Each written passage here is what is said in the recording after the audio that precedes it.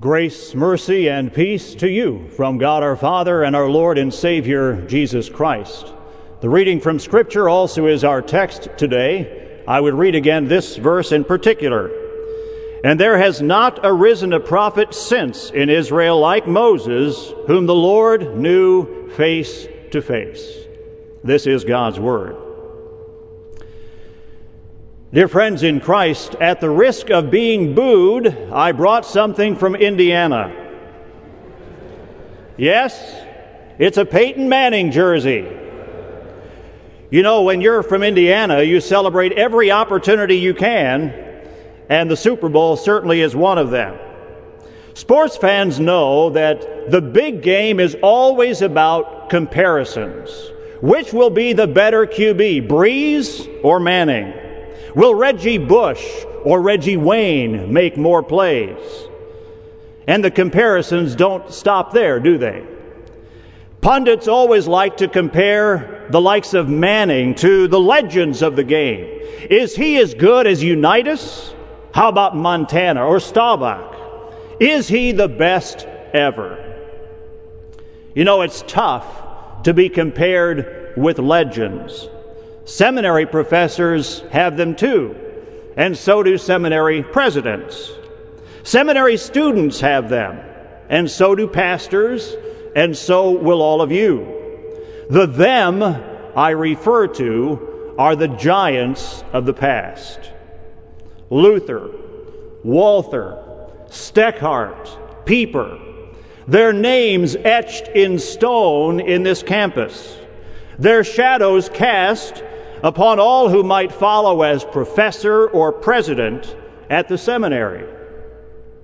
Your home church may have had such a giant, a pastor against whom all other pastors are compared. The church I serve will celebrate 140 years this coming Sunday, and there are several giants in its history. Schmidt, Eggers, Mack, gifted men of God, each serving more than 25 years in that place, all alumni of this seminary, and the farther they are from the present, the bigger the shadow they cast. But how would you like to be in Joshua's shoes? The text recites his miracles, his role in the Exodus from Egypt, his resume, and this succinct verse. There has not arisen a prophet since in Israel like Moses. At the age of 120 years, as sharp and strong as he was in his prime. Today we would say that Joshua at best would be a short-term interim leader. No matter what he would do, it would be in Moses' shadow.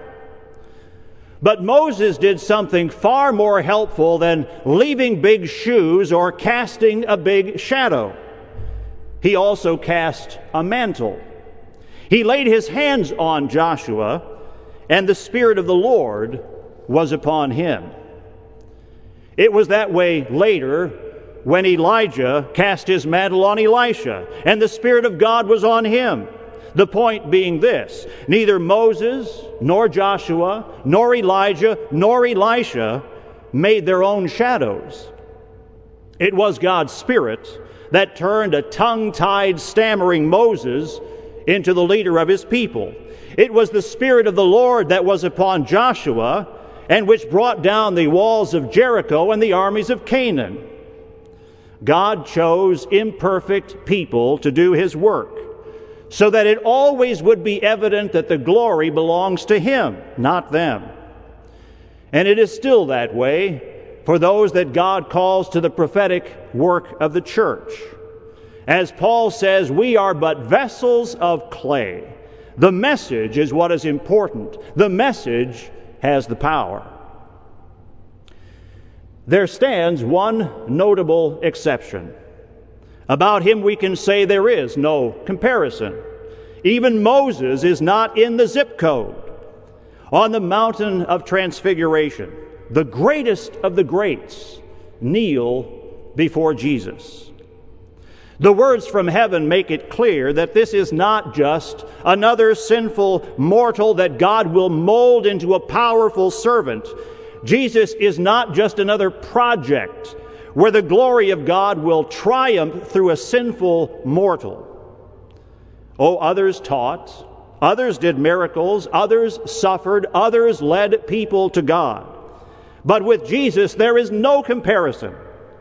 In the beginning, He made all things by His word, and now is God in the flesh.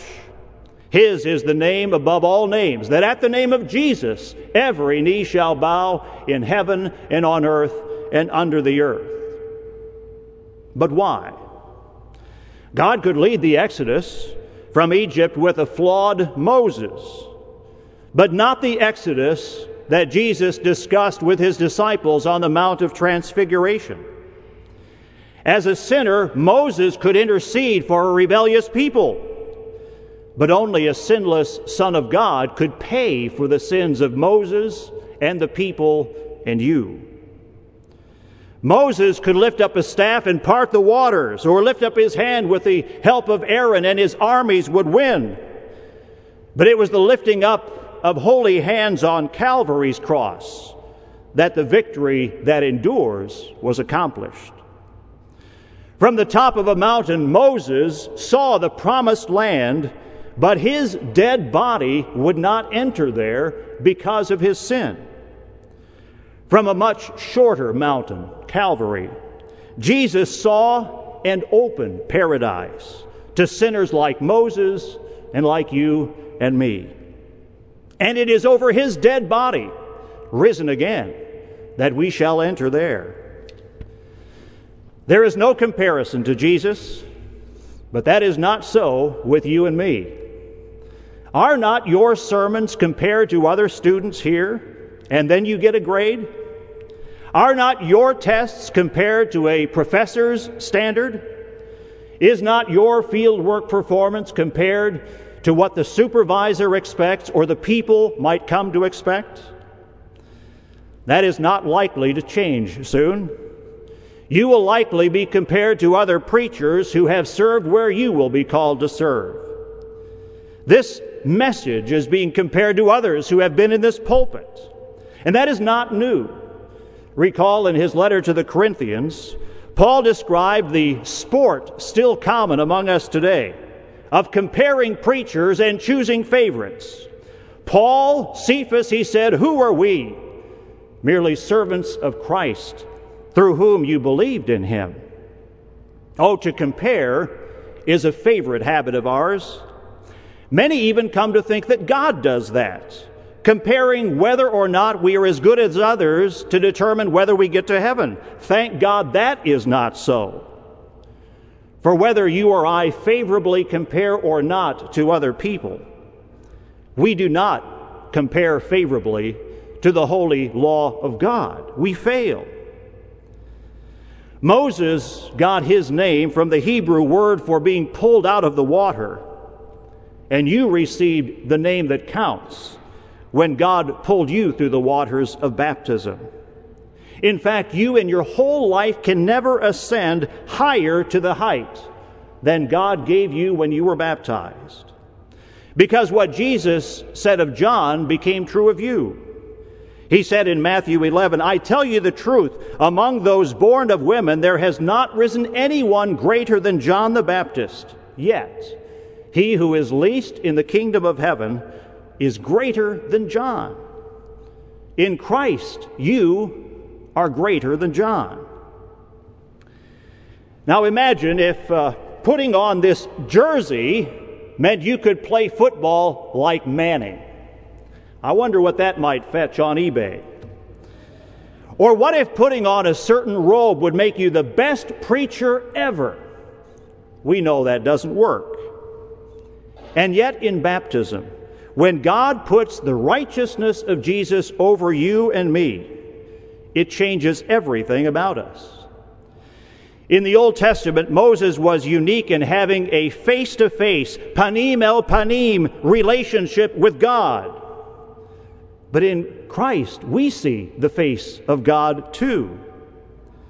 The Spirit of God that was on Moses and Joshua and Jesus has endowed you and me also with gifts to be used in His service.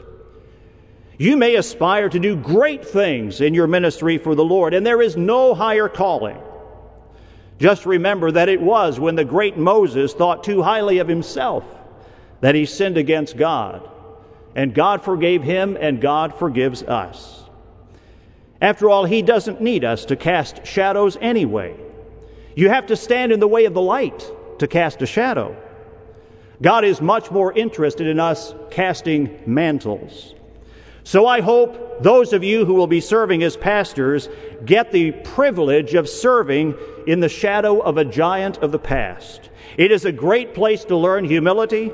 It is a wonderful place to honor those imperfect men of God that He used powerfully.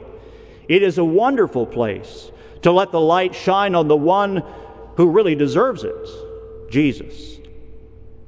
Now, personally, I hope the Colts win the Super Bowl and Manning has an exceptionally good game and is remembered as the best ever.